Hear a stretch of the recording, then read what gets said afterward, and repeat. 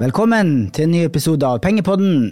I dag skal vi ha en ETF-spesial. Og som en del vet, ETF står for Exchange Traded Funds, eller børsnoterte fond. Mitt navn er Bjørn Erik Settem, og med meg har jeg kollega Stian Andersen. Velkommen, Stian. Tusen takk. Kan ikke du fortelle kort hva du gjør på i Nordnet? Ja, jeg, Stian Andersen, er investeringscoach i Nordnet. Jeg jobber i markedsavdelingen, og er egentlig involvert i veldig mye forskjellig. Alt fra, dere som har vært kunde en stund har kanskje sett meg på litt forskjellige seminarer, arrangementer. Driver med litt opplæring av ansatte, skriver noen blogginnlegg og en del forskjellig da. Jeg har vært i Nordnet jeg pleier å spøke med at jeg har vært i Nordnet siden krigen. Det er kanskje ikke like morsomt akkurat nå, men over 13 år har jeg faktisk vært der, så i litt forskjellige stillinger og så videre. Så bra, og vi to har også laget en ny video eller webinar om ETF-er som ligger på vår YouTube-kanal, så der kan du også se Stian, som du sikkert også har sett han før også. Og vi skal snakke om mye av det samme i dag som vi snakket om på den videoen. Agendaen i dag, vi starter litt med fordeler og ulemper med ETF-er, og hva som skiller ETF-er fra verdipapirfond eller aksjefond. Vi skal snakke videre om størrelsen på ETF-markedet, både internasjonalt og i Nordnet. Kostnader er jo viktig i alle typer investeringer, skal vi snakke om. Vi skal snakke litt om de forskjellige typer ETF-ene, og hvordan du kan søke frem til riktig ETF. Og så skal vi ta noen vanlige spørsmål som vi ofte får fra kundene våre på slutten. Fordelene med ETF-er, Stian, hva vil du kort oppsummere de med? Ja, hvis man skal ta det litt sånn overordnet og trekke frem kan du si, de viktigste tingene, så må det være på en måte de lave kostnadene. Altså ETF-er i all hovedsak i hvert fall er jo indeksfond, så også billig å forvalte. Du har denne fleksibiliteten som gjør at du kommer deg veldig, kan du si, raskt ut og inn i forhold til ordinære vanlige fond. Og du har ikke minst et veldig stort utvalg, eller investeringsunivers, i denne ETF-verden. For at ETF-er handles jo på børsen på samme måte som aksjer.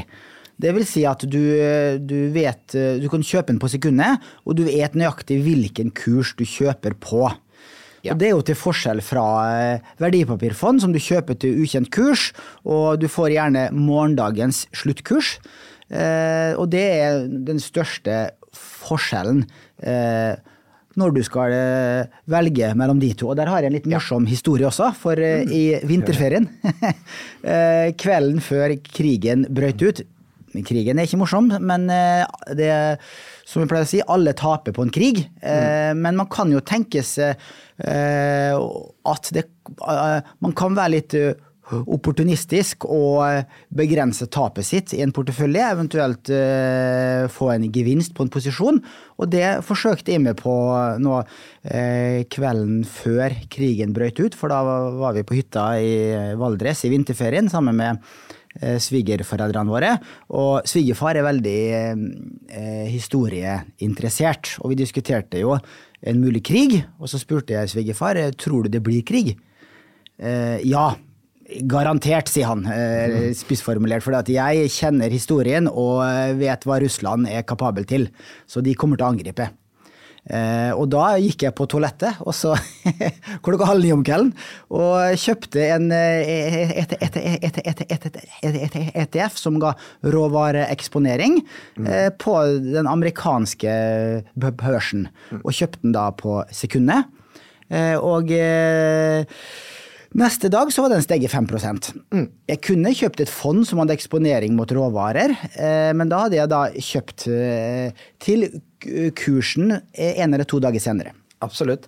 Man merker liksom sånn, i så turbulente tider som nå, hvor ting forandrer seg så mye fra dag til dag, så er det vi kommer litt tilbake til det, men det er ikke det at du skal nødvendigvis sitte og å gå så mye inn og ut, men du har da muligheten til å agere raskt, som en fordel, og som man merker spesielt i disse tider. Du har det, og ja, sånn som du sa, vi oppfordrer ikke kundene til å hoppe inn og ut av aksjer og ETF-er. Det jo langsiktig sparing, det der man får best resultat som regel, men en del av kundene våre, og for så vidt en del av meg også, som en langsiktig pensjonssparer, jeg har en aktiv portefølje også, bestående av litt enkeltaksjer, litt ETF-er, som jeg forsøker å leke meg litt mer da, og være mer aktiv med. Og det lov å ha 2 strategier og flere porteføljer. Absolutt. Men ulempen også, Stian, vi må komme inn på de også. Ja, det jo da, hvis man da setter det opp mot ordinære fond, så det jo da at på ETF-er så har de jo da kurtasje ved kjøp og salg. Og i og med at de fleste ETF-er handles da i utenlandsk valuta, så har du også da et vekslingspåslag på valutaen da. Ja, og den vekslingspåslaget 0,25% ved kjøp og 0,25% ved salg. Ja. Du kan ha valutakonto på aksje- og fondskonto, da det 0,075%. Stemmer, så da kommer du litt grann rimeligere unna på den valutakostnaden hvis du har en valutakonto da. Så du kan si, hvis du eier denne ETF-en i 1 år, så får du jo da en valutakostnad på 0,5%, i tillegg til den kurtasjen, som da fallende med størrelsen på beløpet du handler for. Så jo lengre du eier en ETF, jo billigere blir totalprisen. Siden kjøps- og salgskostnaden ganske stor, kan du si, men forvaltningskostnaden da helt ned i 0,04%. Du får vel globale indeks ETF-er som følger verdensindeksen for 0,11%, 0,1% rundt der. Ja, og så har du en liten spread også når du kjøper. Yes, det også en ting man kan nevne under, kan du si, ulemper. Det at du har denne spreaden da, mellom, kan du si, kjøper og selger, som gjør at dette en indirekte kostnad for deg da.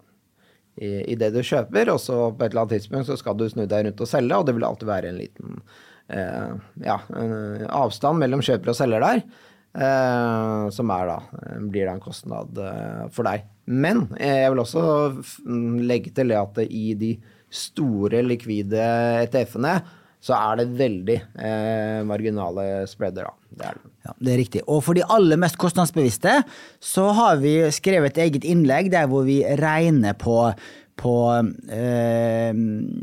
altså hvor lenge må du sitte med en global ETF for å få enda lavere kostnader enn å kjøpe et globalt indeksfond. Og nå, ja, om 14 dager, 1. april, så senker vi jo plattformavgiften på indeksfond spesielt, fra 0,3 til 0,19%. Og da kan du jo få Nordnet indeksfond global ESG til en totalkostnad på 0,19. Og hvis du skal ha en global ETF med enda lavere totalkostnad enn det, så må du vel sitte i 15-20 år for at du skal da komme under 0,19 i totalkostnad. Når du begynner å snakke om så lave kostnader, og da så langt ned på desimalene, så det mindre viktig. Ja, det jo lett. Sant, ja. Og som jeg har vært inne på, forskjellene på ETF og verdipapirfond jo da spesielt det med handelen, at du kan kjøpe på sekundet til en kjent kurs. Og likheten jo det at ETF-er jo konstruert som et fond med tanke på diversifisering og investorbeskyttelse. Da du har samme krav, de ETF-ene du finner i fondsskrineren vår, det såkalte UCITS-ETF-er, i likhet med UCITS verdipapirfond. Det betyr blant annet at de godkjent for salg og markedsføring i EU og EØS, og de tilfredsstiller visse krav til diversifisering, minimum 16 verdipapirer, for å få en god risikospredning.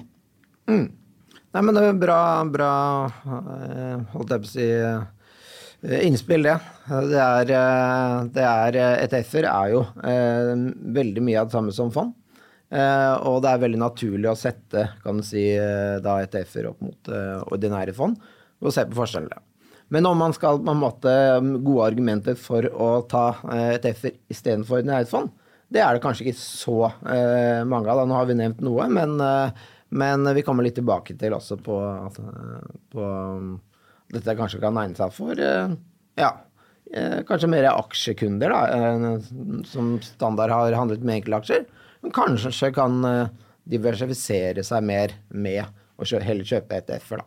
Sant, ja. Og en liten forskjell til jo det at ETF-er handles i antall, akkurat som aksjer. Så da skriver du at du skal ha 20 eller 200 ETF-andeler. Mens fond, da skriver du at du skal handle for 10 000 kroner, for eksempel. Ja. Så da får du regne ut det selv. Det jo veldig enkelt å se når du skriver inn antallet, så ser du både beløpet i den valutaen ETF-en og du ser beløpet i norske kroner. Ja, du vet helt eksakt hva dette vil koste deg. Ja. Og du får det der og da, mens ordinære fondet, da må du jo vente først kanskje en dag eller to før du får kursen, og så totalt sett 2 til 4 dager før du har andelene, eller pengene da på kontoen ved et salg. Ja, sant, ja, og som vi også var inne på, de aller fleste ETF-ene, med unntak av et par stykker, i utenlandsk valuta, typisk euro, og da handles de i lokal valuta, men blir automatisk vekslet om. Mens de fleste fondene, eller i hvert fall de mest populære aksjefondene og rentefondene på plattformen vår, de jo nominert i norske kroner og handles i norske kroner, og da slipper kunden den valutakostnaden. Ja. Hvem passer ETF for, eller hvem den typiske ETF-kunden, Stian? Ja, det jo indeksinvestorer, som da ønsker seg en, kan du si, eksponering til en veldig lav kostnad. Og samtidig ønsker å ha et veldig bredt utvalg i forhold til investeringsmuligheter. Vi kan jo også si, eller vi vet, at den typiske ETF-investoren nok de som kan du si, hakket mer fremoverlent, kanskje følger enda mer med på markedet, en tradisjonell fondssparer da. Og i forhold til, som vi har vært inne på, de ønsker muligheten til å kunne agere raskt da. Hvis det skjer et eller annet på kort sikt som man ønsker å agere på. Og så har jeg også et eksempel fra meg selv også. Jeg litt interessert i videogaming-sektoren, men jeg har ikke peiling på om vi skal kjøpe Nintendo, Sony eller Tencent, for at jeg følger ikke så godt med, men jeg tror på videogaming-sektoren. Og da har jeg kjøpt en videogaming-ETF i stedet, som inneholder alle disse selskapene. Ja, altså det det holdt jeg på å si som vi også egentlig ønsker å rette litt sånn fokus på, at kanskje de tradisjonelle aksjeplukkerne, kanskje heller noen av de bør sikte mer inn på noen ETF-er, i og med at man har jo tross alt såpass bra utvalg i såpass spisse og jeg vil si også spennende sektorer da, som gjør at man kanskje plukk den ETF-en da, i stedet for å prøve å velge 2 eller 3 tilfeldige aksjer innenfor den sektoren, hvis det hele sektoren du har tro på da. Og så har jeg lagt merke til at hvis du vil ha råvareeksponering, råvarer har jo vært elendig investering de 10 siste årene, men det siste året så har det fått en spike opp. Veldig. Sant, ja. Og utvalget innenfor, hvis du skal ha råvareeksponering, veldig stort innenfor ETF-er, men innenfor fond så har du bare ett fond, det var det Vontobel Commodity-fondet, som et verdipapirfond som investerer i ulike råvarer. Men hvorfor det ikke flere verdipapirfond som direkte mot råvarer, det jeg usikker på. Men i hvert fall, går du på ETF, screeneren vår, og huka for råvarer, så får du hitals forskjellige, og det var der jeg fant den ETF, eller faktisk den jeg fant var jo egentlig en amerikansk notert ETF, som jeg skal komme tilbake til, som du ikke finner i den screeneren. For i screeneren finner du bare UCITS, altså europeisk noterte ETF-er. Den nyansen skal vi komme tilbake til, men du interessert i råvarer, så ETF-tingen. Der det veldig, veldig stort utvalg, og du kan ha også såkalte inverse ETF-er, som du da kan såkalt gå short også. Du kan gå begge veier i råvarer. Så, men om det en ETF, eller om det for eksempel en ETC, der det litt sånn definisjonsspørsmål, som også forskjellig på samme produkt, men på tvers av, kan du si, landegrenser, eller UCITS-reglement og så videre. Ja, det riktig. Vi kan kanskje ta det med en gang. Altså, hva forskjellen på ETF, ETP, ETN og ETC? For det jo et vanlig spørsmål vi får. Og det vi snakker om her, det ETF-er, og det jo da børsnoterte fond, som har da det diversifiseringskravet i bånd, og det jo da gjerne at de har investert i aksjer, altså en aksje-ETF. Men da har du også rente-ETF-er, og så har du råvare-ETF-er. Men så da har det du snakker om da, UCITS-ETF-er, som det vi snakker mest om I hvert fall, hvor du da, siden du nevnte denne diversifiseringskravet og investorbeskyttelsen og det som hører med der da, for å få den definisjonen. Men så har du også ETN, eller Exchange Traded Notes, som vi på norsk kan kalle børsnotert verdipapir. Der har du ikke det samme kravet til diversifisering. Det kan være at den ETN gir eksponering mot en enkelt aksje, en enkelt råvare, og at den også kan ha innebygget geiring, slik at du får 2 eller 3 ganger eksponering. Og den også, og den finnes også i short-varianter ofte, og du har motpartsrisiko, for at du eier ikke nødvendigvis det underliggende verdipapiret, du eier bare eksponeringen, og da det en motpart, om det JP Morgan, Citibank eller noen andre som da sørger for at du skal få den eksponeringen, men i en stor krise så kan du ha en motpartsrisiko her med at motparten ikke kan gjøre opp for seg. Så, nei, men det var bra oppsummert det, altså, men ETN-er mer kompliserte produkter, så man må da sette seg hakket mer inn i, kan du si, hva man handler da. Også med måten de konstruert på, av derivater og så videre. Og siden vi snakker om råvarer, så kan jeg også nevne ETC, altså Exchange Traded Commodities. Det da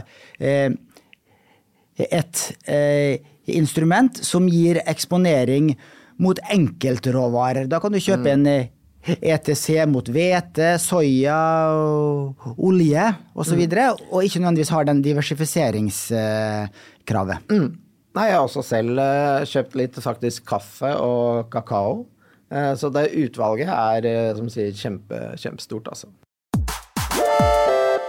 Litt mer om størrelsen på ETF-markedet. For hvis du ser globalt sett, så ETF-markedet faktisk nå like stort som verdipapirfondmarkedet. Det på rundt, det 10 trillioner dollar, har det ETF-markedet nå blitt i forvaltningskapital, omtrent like stort som verdipapirfondmarkedet. I USA så det litt mer enn 50%, der ETF-er veldig populære. I Europa det litt under 50%.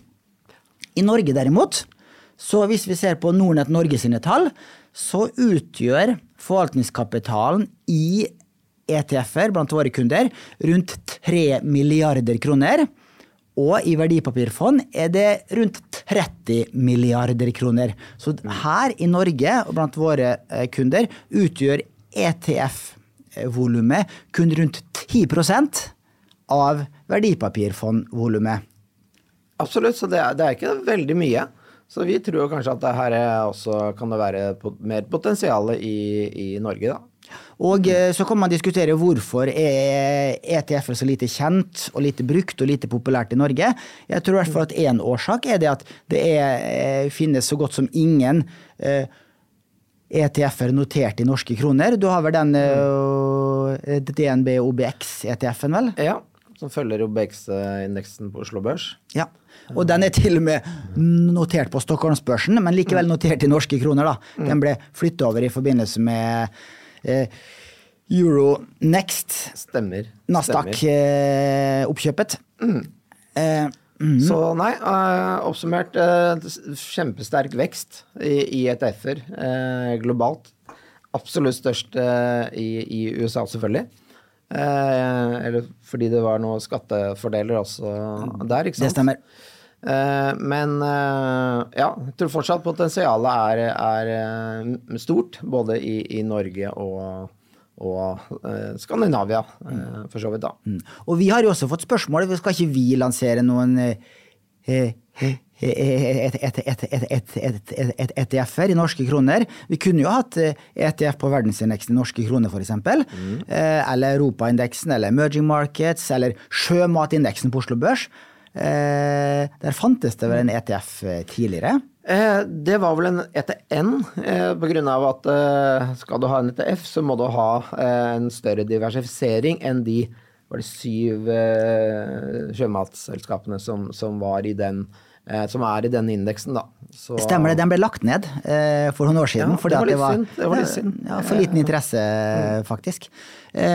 Jo, og da svaret vårt at vi ser at kundene våre hovedsakelig etterspør aksjefond, så vi kommer fortsatt til å lansere flere aksjefond som følger ulike indekser fremover, og prioriterer ikke ETF-wrappingen, for vi ser at det et mindre marked for det, og det å ha både verdipapirfond og ETF-er som gir samme eksponering, det kostnadskrevende. For det koster en del å registrere disse og vedlikeholde disse forskjellige verdipapirene og verdipapirfondene og ETF-ene. Absolutt, altså. Men vi ønsker på en måte å bidra med kunnskap da, rundt ETF-er, for vi liker jo produktet. Absolutt. Også for kundene avgjøre om dette noe som de synes virker interessant da. Ja, for det vi har satset mye når det gjelder ETF-er, det jo disse nettsidene våre. De har blitt veldig gode på at kunden skal finne lett frem med den screeningen. Du velger jo aktiva klasse, du velger sektor, risikonivå og så videre. Ja, altså jeg vil si at det litt sånn alfa og omega i forhold til når du skal lete frem i den ETF-jungelen som det egentlig at du må ha en god screener. For det ikke alltid, kan du si, navnet på ETF-en og sånn sier seg helt selv, hvis du skal bare bla, så du nødt til å få litt hjelp der da. Så vi jo veldig stolte av den ETF-screeneren vi har på Nordnet, hvor du kan sortere i veldig mye forskjellige kategorier da. Sant, det kan du, og den finner du når det på nettsiden via PC-en din, så går du inn på børs og marked, og så ETF, børsnoterte fond. Da finner du den screeneren, og den inneholder i øyeblikket 1271 ulike ETF-er, og til sammenligning så har vi rundt 900 verdipapirfond, og da kan du jo da velge fondstype, region, kategori, fondselskap, risiko, bærekraftsnivå, utbyttepolicy, som vi skal komme tilbake til, og du kan også skrine ut uønskede beholdninger. Ja. Og i tillegg så har vi en liten nyhet også. Vi har nå nylig lagt inn det vi kaller for populære filtre, og da kan du også trykke på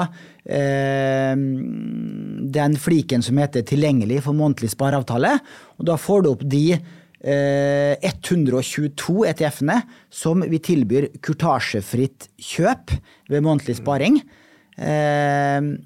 Og der må vi legge til at det ikke er kurtasjefritt salg, og du må også betale valutavekslingsgebyret, men du slipper kurtasje ved kjøp. Og det er det en del kunder våre som er interessert i, enten å ha en månedlig spareavtale i en ETF, på linje med en månedlig spareavtale i et aksjefond.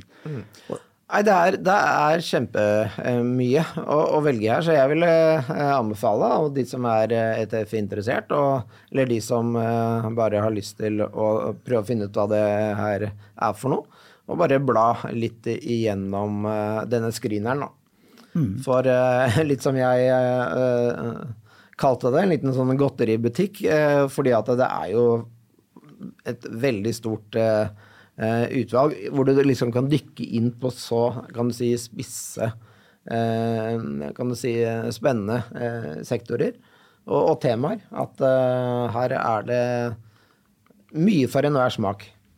Sant, ja, og hvis vi da ser det på topplisten siste året, så er det jo den råvarekategorien som kom på toppen med 50-60% avkastning siste 12 måneder. Du kan også klikke på den avkastningsfliken som er på toppen av lista, og da kan du også rangere etter 3 års avkastning, 5 år og 10 års avkastning.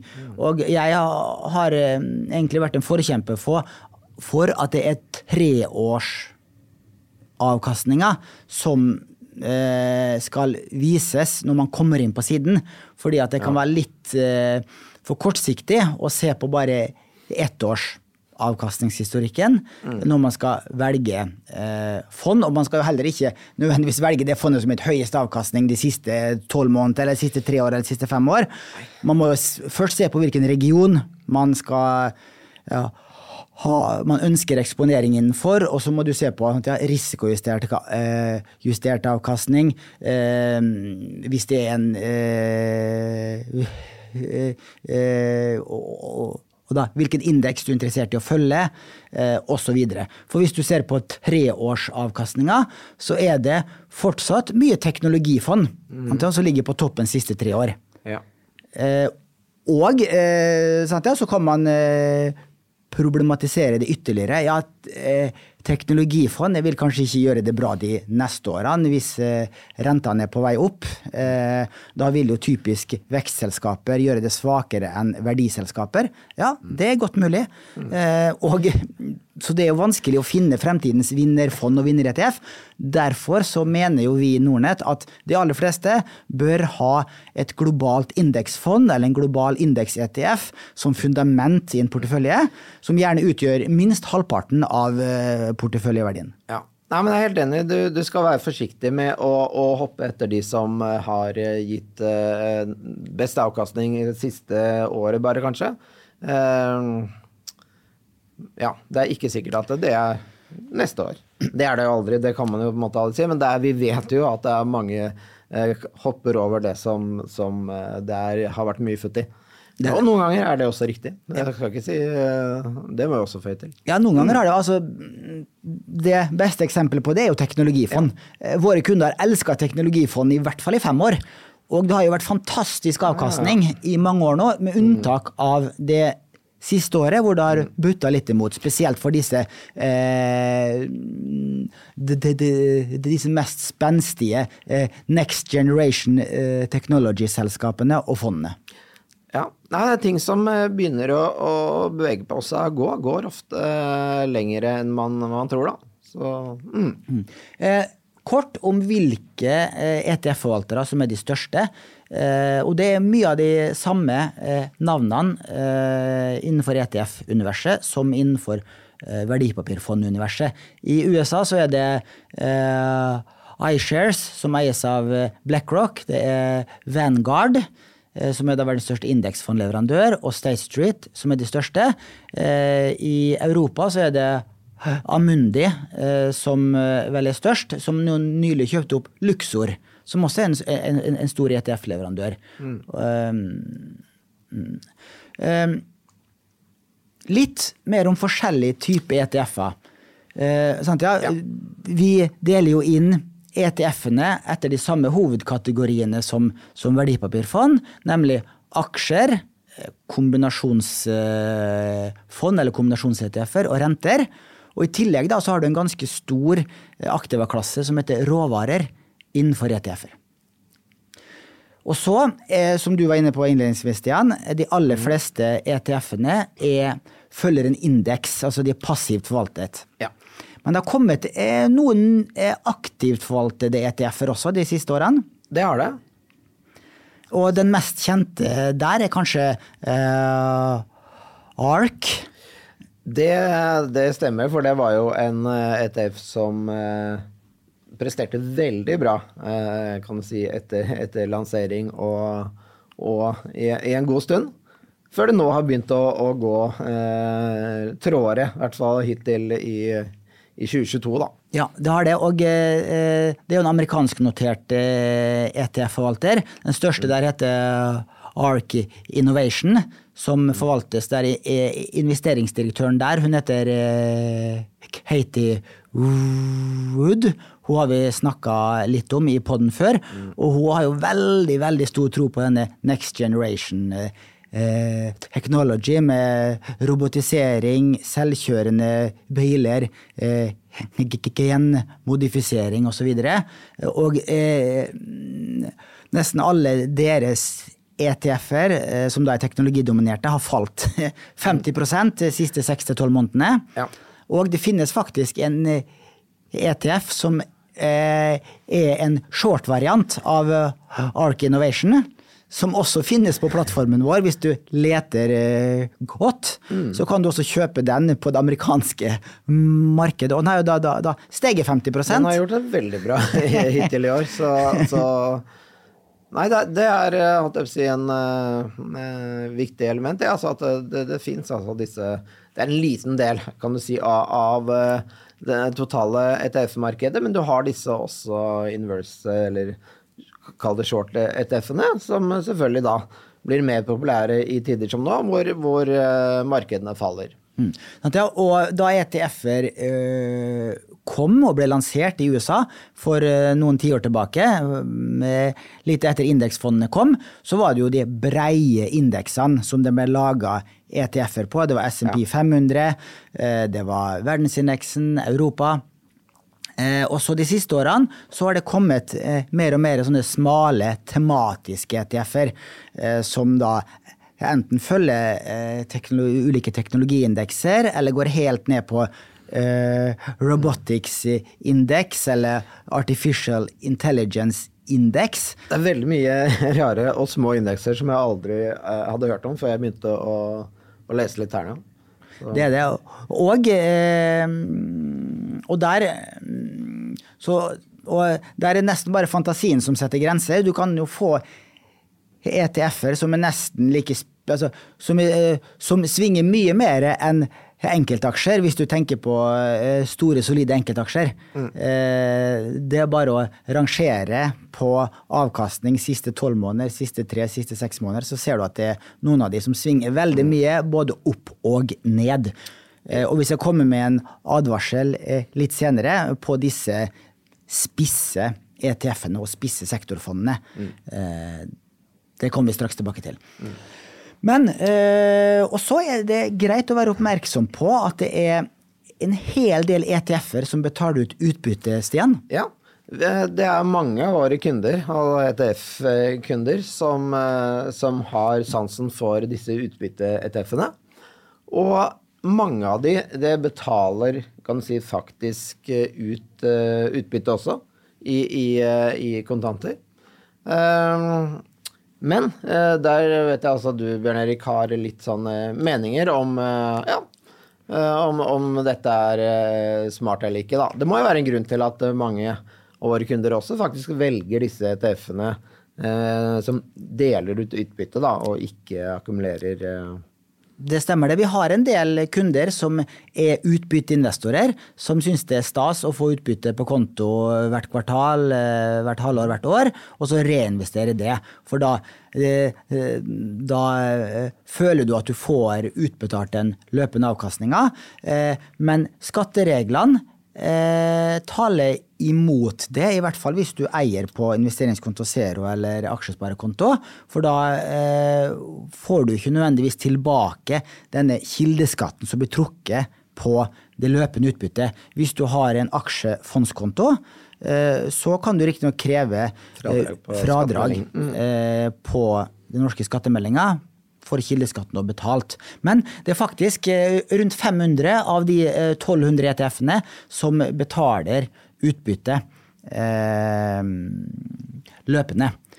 Og så er det greit å vite forskjellen på at det på fysiske ETF-er og syntetiske ETF-er.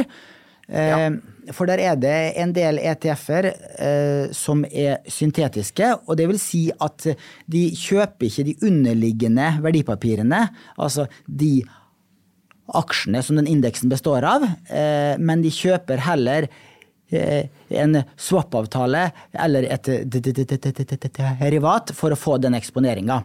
Og da har du en liten motpartsrisiko, men den motpartsrisikoen ganske begrenset, fordi at det strenge regler til sikkerhetsstillelse for denne motparten. Ja, så skal vi bare fortelle litt kort, så det vel litt sånn det at enten så har, kan du si, ETF-en, kan du si, aksjene i fondet, eller så skaffer du deg eksponeringen via for eksempel derivater og futures-kontrakter.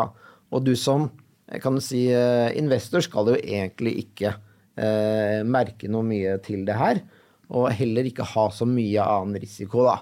Men det verdt å merke seg. Det verdt å merke seg. Det en fordel med syntetisk ETF for syntetisk replikering også, og det at tracking error, altså avviket fra denne referanseindeksen, som regel mindre på de syntetiske, siden den følger faktisk indeksen slavisk, og forvalter slipper å sitte og kjøpe og selge verdipapirer når den indeksen rebalanseres, som en typisk gjør hvert halvår.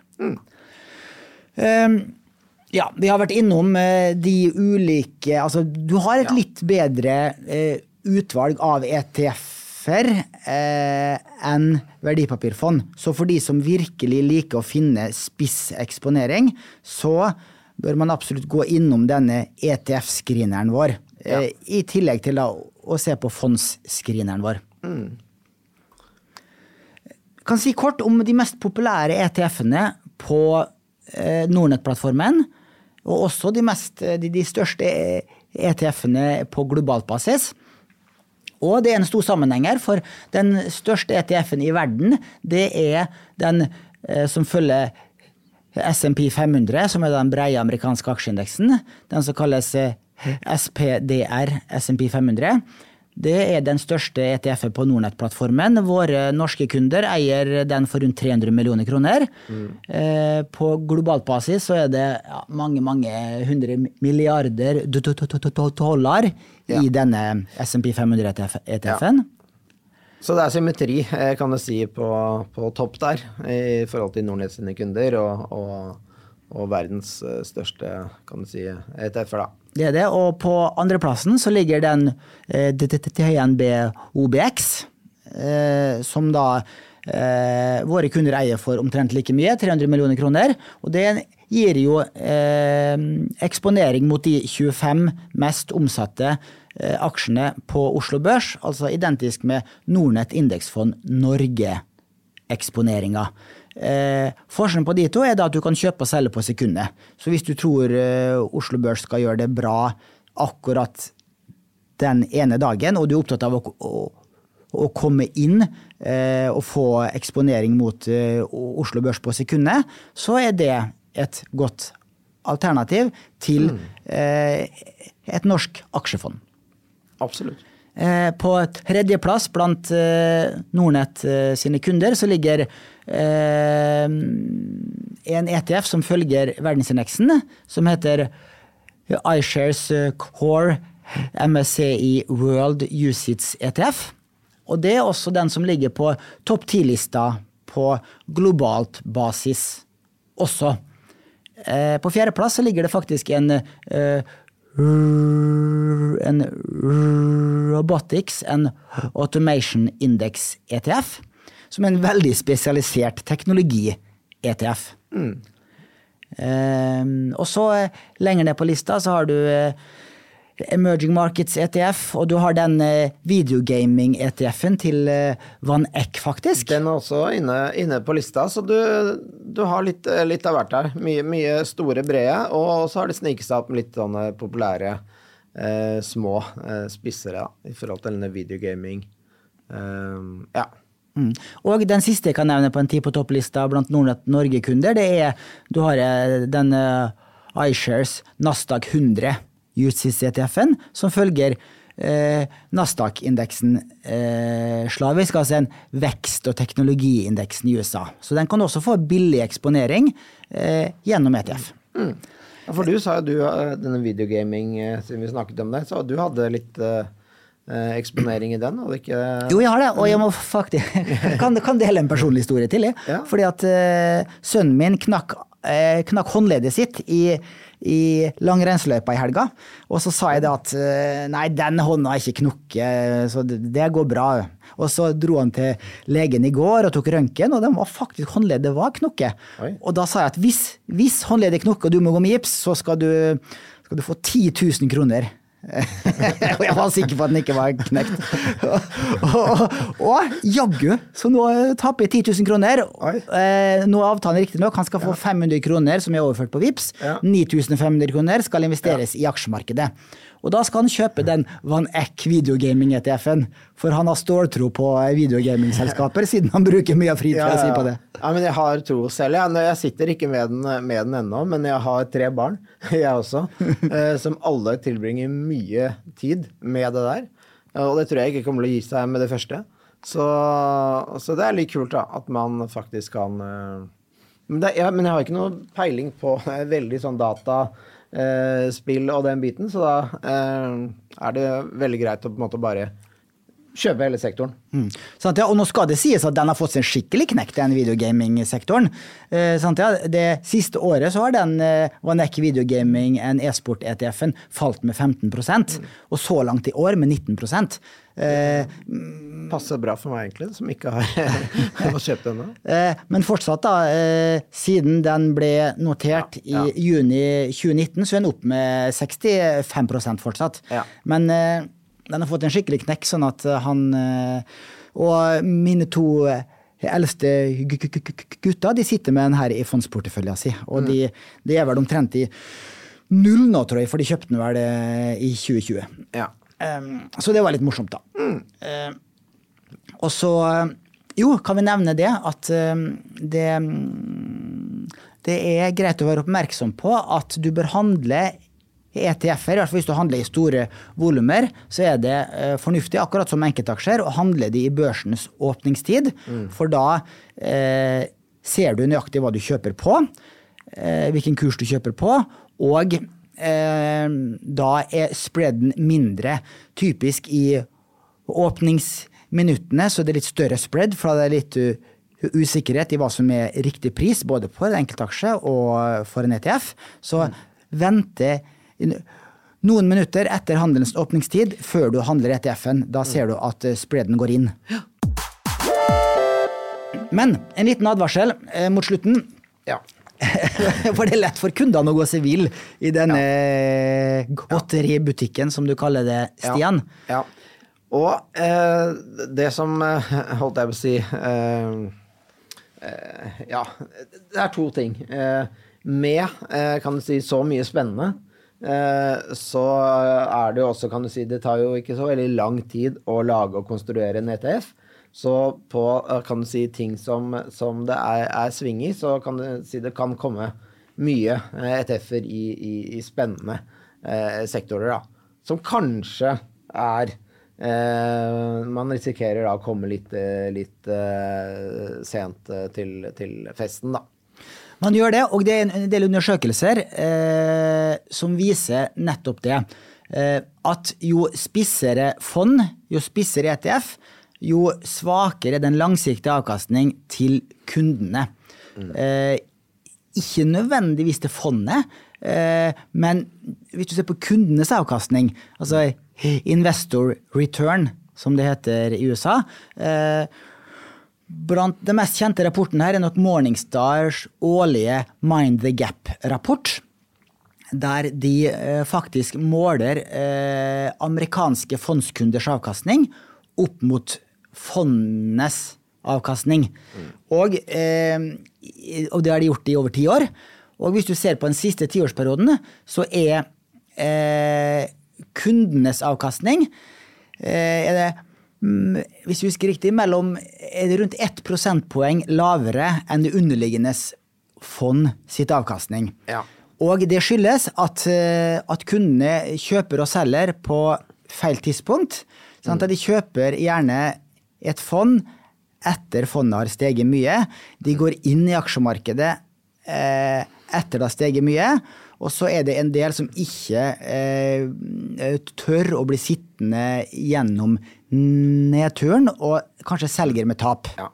Så rett og slett, som det i ordinære fond, at der legger man litt grann, fordi mange prøver å time, gå ut og inn, og man kan jo da tenke seg at ETF-investorer i enda større grad prøver å time, og derfor da historisk har kanskje mistet enda mer avkastning. At ikke produktene i seg selv sin skyld bare, bortsett fra noen ganger at det blir introdusert litt sent, kanskje, men at det rett og slett at det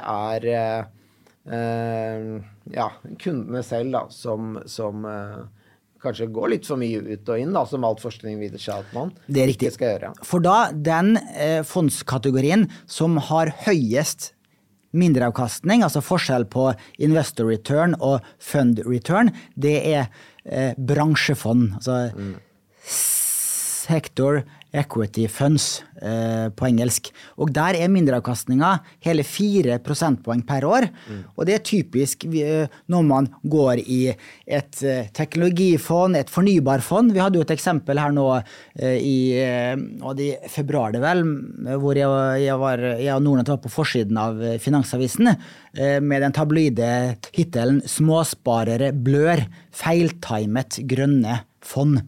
Og da var historien den at for Storebrand Fornybar Energi, som nå heter Storebrand Renewable Energy, og Handelsbanken Bærekraftig Energi, var to av de mest kjøpte fondene blant våre kunder, og for så vidt også blant andre bankers kunder i 2020. Hadde et veldig svagt år i 2021, og også så langt i 2022. Og mange av disse kundene kom inn nær toppen i slutten av 2020. Viser våre kundedata, og en del har nå solgt, for de vil ikke være med på den nedturen. Så hvis du ser på kundeavkastningen i disse fornybarfondene, så har den vært svak, og da kanskje negativ. Og det et veldig tydelig eksempel på at disse spisse sektorfondene skal man være litt forsiktig med. Veldig morsomt som krydder i en portefølje, men du bør ikke ha det som fundamentet i porteføljen din. Nei, jeg tror det veldig viktig at vi tok det her litt såpass når vi nærmer oss slutten, så man har det i bakhodet når man investerer i ETF-er da. Og så skal det sies at jeg har jo teknologifond i min Shareville-portefølje, jeg har fornybarfond i min Shareville-portefølje, jeg har fortsatt langsiktig tro på disse sektorene, men jeg har 50% av min langsiktige portefølje globale indeksfond, og den burde sannsynligvis vært enda høyere enn 50%, for som jeg har sagt utallige ganger, i 2 av 3 år så har den indeksfondporteføljen min slått min aktive portefølje. Avslutningsvis skal vi ta noen vanlige spørsmål som vi får fra kundene når det gjelder ETF-er. Først litt om skatt, vi inne i skatteperioden nå. Hvordan skattlegges ETF-er? Ja, det skattlegges på samme måte som vanlig form, i form av at du har aksje-ETF-er, som skattes da 2022 med over 35%. mens du har da rente-ETF-er. Det ikke så mange av de, men det noen av de også, og da det da 22% beskatning på de da. Det riktig. Og når det gjelder den skatterapporteringen som Nordnet gjør overfor skattemyndighetene, så på aksjesparekonto, investeringskonto zero, IPS, pensjonskapitalbevis, EPK, her rapporteres skatt på kontonivå, med da samlede verdier, så her inkluderes også ETF-verdiene i den rapporteringen. Når det gjelder aksjefondskonto, så det dessverre ikke like enkelt, for her skjer skatterapporteringen ikke automatisk for kundene som eier utenlandske ETF-er. Det gjelder både UCITS-ETF-er og amerikansk noterte ETF-er. Så eier du disse ETF-ene på en aksje- og fondskonto, eller VPS-konto, som andre kaller det, så må kundene sørge for å rapportere disse gevinst og tap og beholdning ved nyttår selv. Stemmer. Ja, vi stopper der. Og så får vi av og til spørsmål om kommer Nordnet med flere kryptoinstrumenter? Og det jo typisk et sånt ETN-instrument. Derfor så tar vi opp det her. Ja. Nei, man har jo, som du sa, noen ETN-er som tracker, kan du si, prisen på litt forskjellige kryptovalutaer. Vi har også laget en landingsside på det, for å enklere at kundene skal finne frem til disse da. Rett og slett det har vært såpass stor, kan du si, etterspørsel.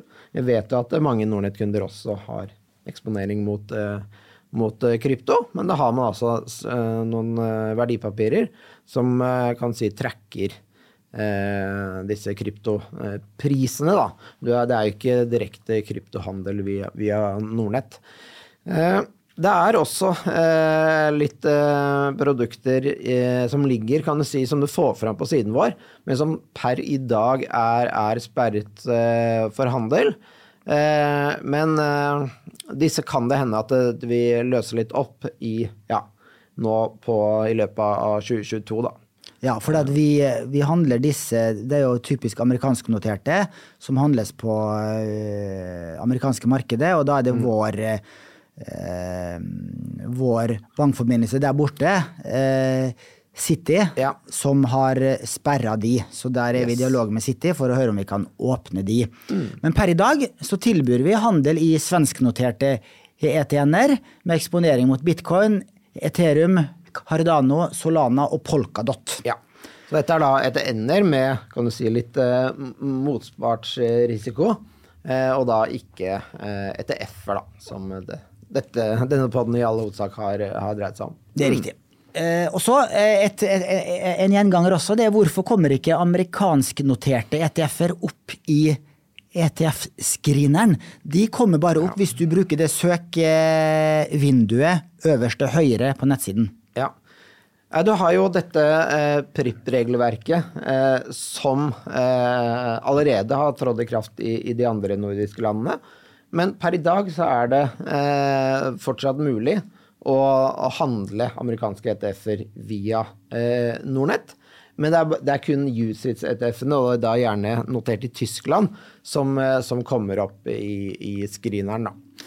Litt grann med, kan du si, mindre utvalg hvis man tar bort USA, men det allikevel et veldig stort utvalg, kan du si, mot amerikanske indekser, men med tyske ETF-er, sånn at vi ikke veldig bekymret om de amerikanske skulle forsvinne også i Norge da. Nei, det riktig. Og man kan nevne at hvis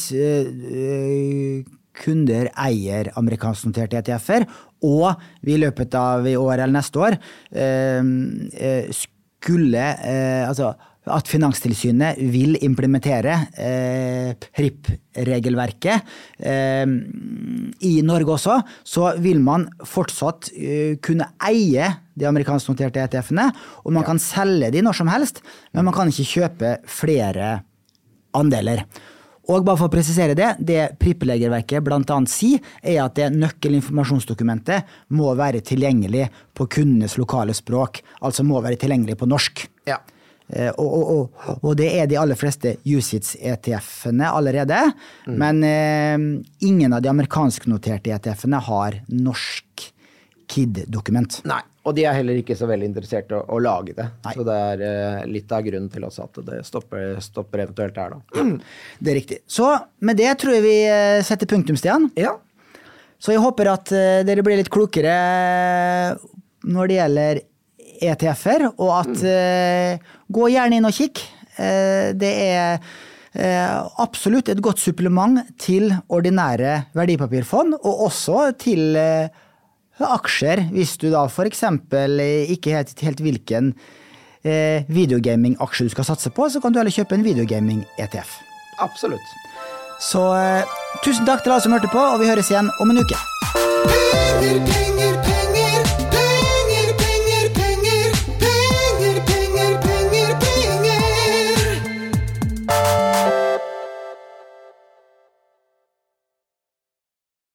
Denne podcasten skal anses som markedsføringsmateriell, og innholdet må ikke oppfattes som en investeringsanbefaling. Podcasten kun ment til inspirasjon og informasjonsformål. Nordnet tar ikke ansvar for eventuelle tap som måtte oppstå ved bruk av informasjonen i denne podcasten. Les mer på disclaimer-siden på nordnet.no.